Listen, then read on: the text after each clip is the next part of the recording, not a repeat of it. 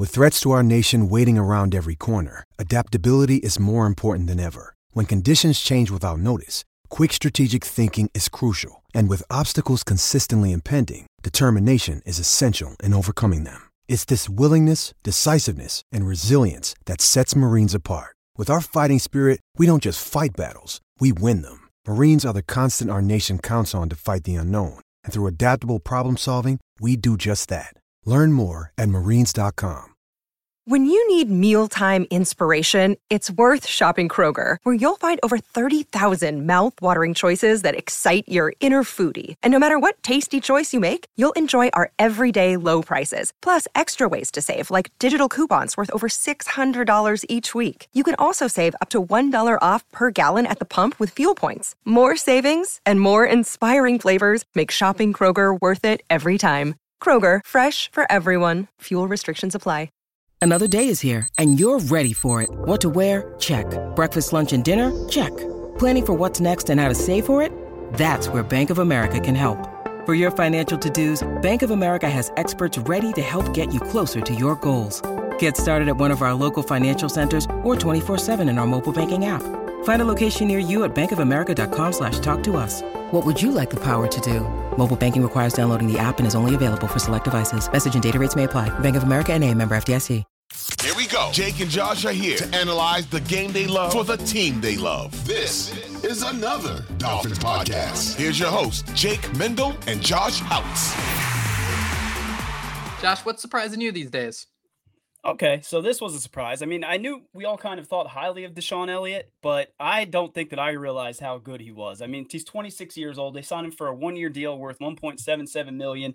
So, we're going to talk about this, for the entire season, the entire offseason, all these different pieces they got to sign. But, I mean, coming into the year, I thought David Long was going to be the big difference maker on that defense, and it has absolutely been DeShon Elliott. I mean, we saw how bad that defense looked against the Bills when he was out of the lineup. They asked Brandon Jones to do some of the things that he was doing, and he just could not do it because I don't know about you, but I always thought Brandon Jones was better box safety, more of a strong safety type that really can't cover that well. That's kind of complete opposite of what DeShon Elliott does. He can cover well, he can drop down the box and do those things, but they have him playing back more and have Holland coming down in the box and doing those things. So, again, I could not believe how much different this defense looked without him, how much better it looked last week. You saw him come down, make some stops in the run game, dude just all over the field, and he allows that versatility. They allow Javon Holland to come down the box and do some of those things, which has him rated as the number one safety by Pro Football Focus. I was looking it up, and DeShon Elliott's 18th out of 86 safeties. So he's playing his best football. 76.8 defense grade, 78.8 run grade, and a 73.9 tackle grade. I have down that him and Javon Holland are peanut butter and jelly. And yeah, man, I'm just surprised at how good he is. I mean, I knew he was a decent player. What's that? Who's peanut butter? Who's jelly? Let me hear this. Was it crunchy peanut butter or is it smooth? No. Well, which is better? Which do you prefer? The peanut butter is better, right? Well, I'm a jelly guy. The peanut butter is more of a stabilizing presence, where the jelly is like the pizzazz. Then it has to be Holland. Then okay. I think Holland's the peanut butter. I agree. Okay, yeah, he's the peanut butter. But again, I just we knew he was a solid player. I just didn't think he was going to supplant Brandon Jones and just again look like a difference maker out there. So I want to give DeShon Elliott his flowers. That's my little rant.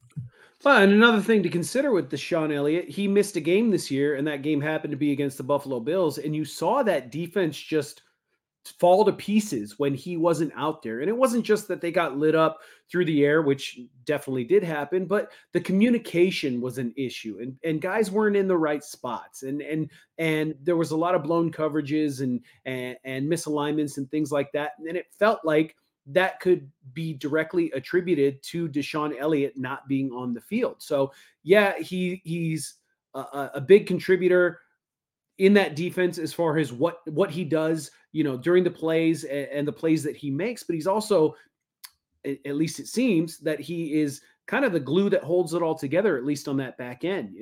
When he missed that game against the Bills, there's too much confusion in the secondary is basically what I'm getting at. And hopefully, fingers crossed, he stays healthy through the rest of the season and we don't have to deal with that again, because that was a mess. I'm surprised neither of you went the route of, we all thought it'd be a Texas safety, but no one thought it'd be Elliott type of thing, because he actually was also a member of the Texas Longhorns, just like Brandon Jones was. Guys, serious question here. Would you rather allow a 1-yard reception that was a touchdown or a 38-yard reception? That's not a touchdown? Yeah, It's he not did just a get catch. that. I did say that touchdown was for 1 yard. Probably the 1 yard. I don't know. We won the game, right? So the 1 yard touchdown really didn't matter. All I ask is because DeShon Elliott has been targeted 7 times in coverage this year. He's only allowed 2 receptions, a 38-yard completion in week 3, and then, the 1-yard touchdown in week 1. So I think that's a big surprise in it, too. We kind of thought Javon Holland would be that coverage guy, the guy all over the place. But, I mean, DeShon Elliott is stepped right in, and he's taken leadership of that secondary. And it's been such an impressive feat to watch. You look at his missed tackles. He only has 3 on the season compared to 19 tackles. A solid coverage grade, especially week 3 against Denver. But, I mean, we could have looked pretty solid against Denver. Guys, one of my favorite things to do during the offseason is really try to identify paths for people to, earn playing time and get on the right side here. How does Brandon Jones do that, considering that DeShon Elliott? I mean, Merrick, you mentioned it, how different the defense looks with him on and off the field. I mean, that's not something you can ignore.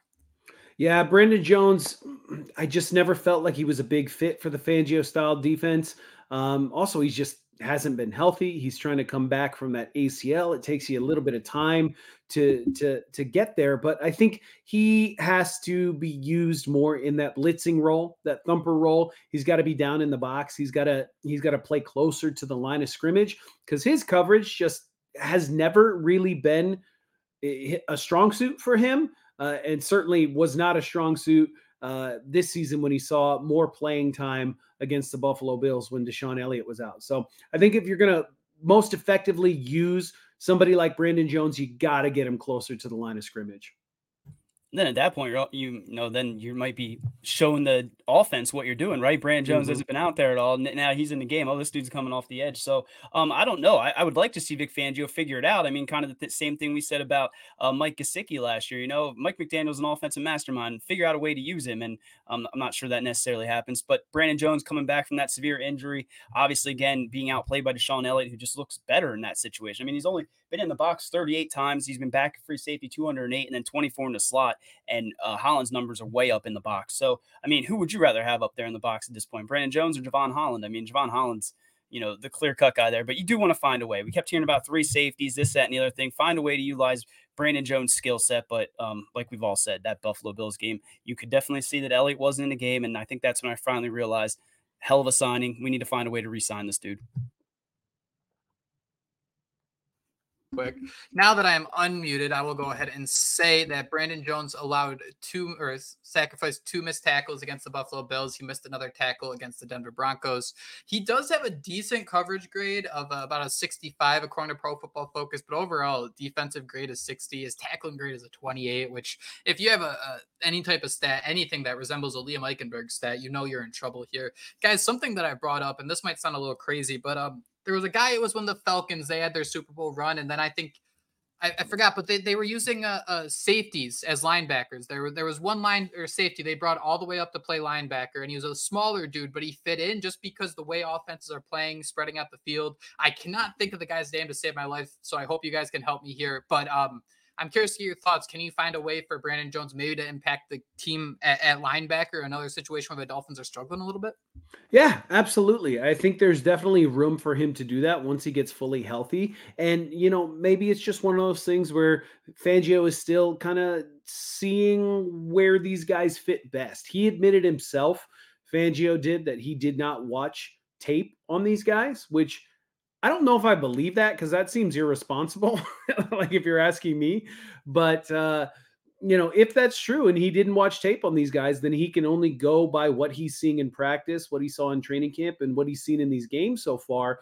And maybe it just took, 5 regular season games or 4 regular season games going back to that Bills game for him to realize, hey, maybe Brandon Jones is best in the box and maybe I should move him closer to the line of scrimmage. So we'll see what happens on that front as the season progresses. But thankfully, you have a guy like DeShon Elliott on this team who's picking up, Jones's slack, and he's really excelling in his role.